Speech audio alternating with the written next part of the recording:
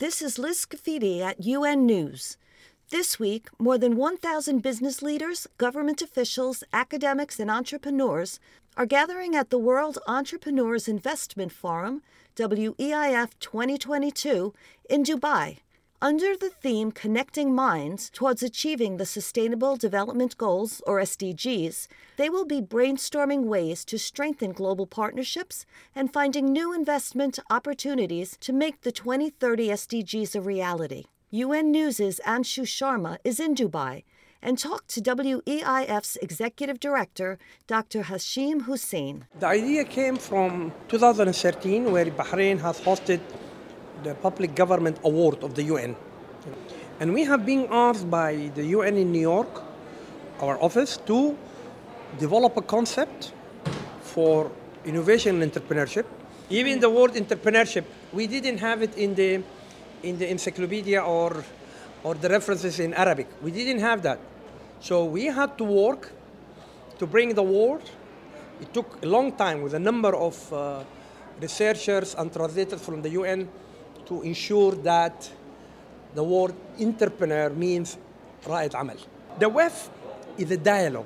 The WEF is connecting brains between entrepreneurs and support institutions, financial and non-financial, government, chambers, universities, scholars, think tanks, NGOs, to look into how to enhance the best practice for the domestic investment ecosystem within the stakeholders in each country or community, and this will allow in more strengthening micro, small and medium businesses and also mobilization of foreign direct investment for a number of developing countries, and to focus on women and youth.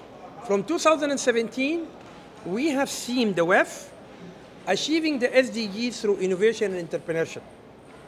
And this is now how we're carrying it within the UN. It became a sustainable, a solid forum within the UN.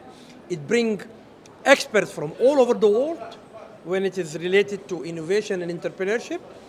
On Wednesday, we are going to launch the Global SMEs for Africa Coalition, this is a new initiative to how to enhance the ecosystem of entrepreneurship and women and youth empowerment in Africa. And there will be a discussion and a dialogue between Arab and African entrepreneurs. So over the years, how has the conference changed and how it has grown and what are the positive outcomes? Every WEF, now we're the fourth, we have been improving. What do we need to achieve the SDGs through innovation and entrepreneurship?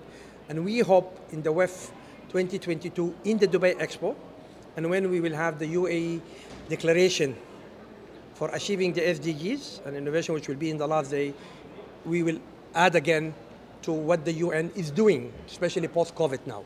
Now, even with post-COVID, we need to see how the world will work with entrepreneurs, because there was a lot of disruptions in the value chain, especially for SMEs, and still it is happening. So in the discussion, we would like to know what are the best practices, what countries, what financial institutions, what chambers of commerce have been doing in order to share it with the different stakeholders of the ecosystem worldwide.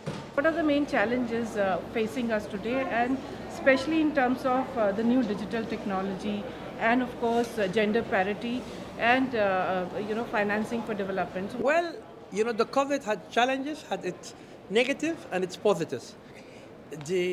For us, we have been realizing that the COVID have pushed us for the digitalization era or the fourth industrial revolution, because everything was being digitalized.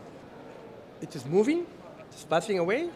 Now we have to look into, and this is why I'm saying that most of the discussion will be what is needed to be done from financial point of view, from government institution point of view, chambers, NGOs, and association working with women empowerment and entrepreneurs.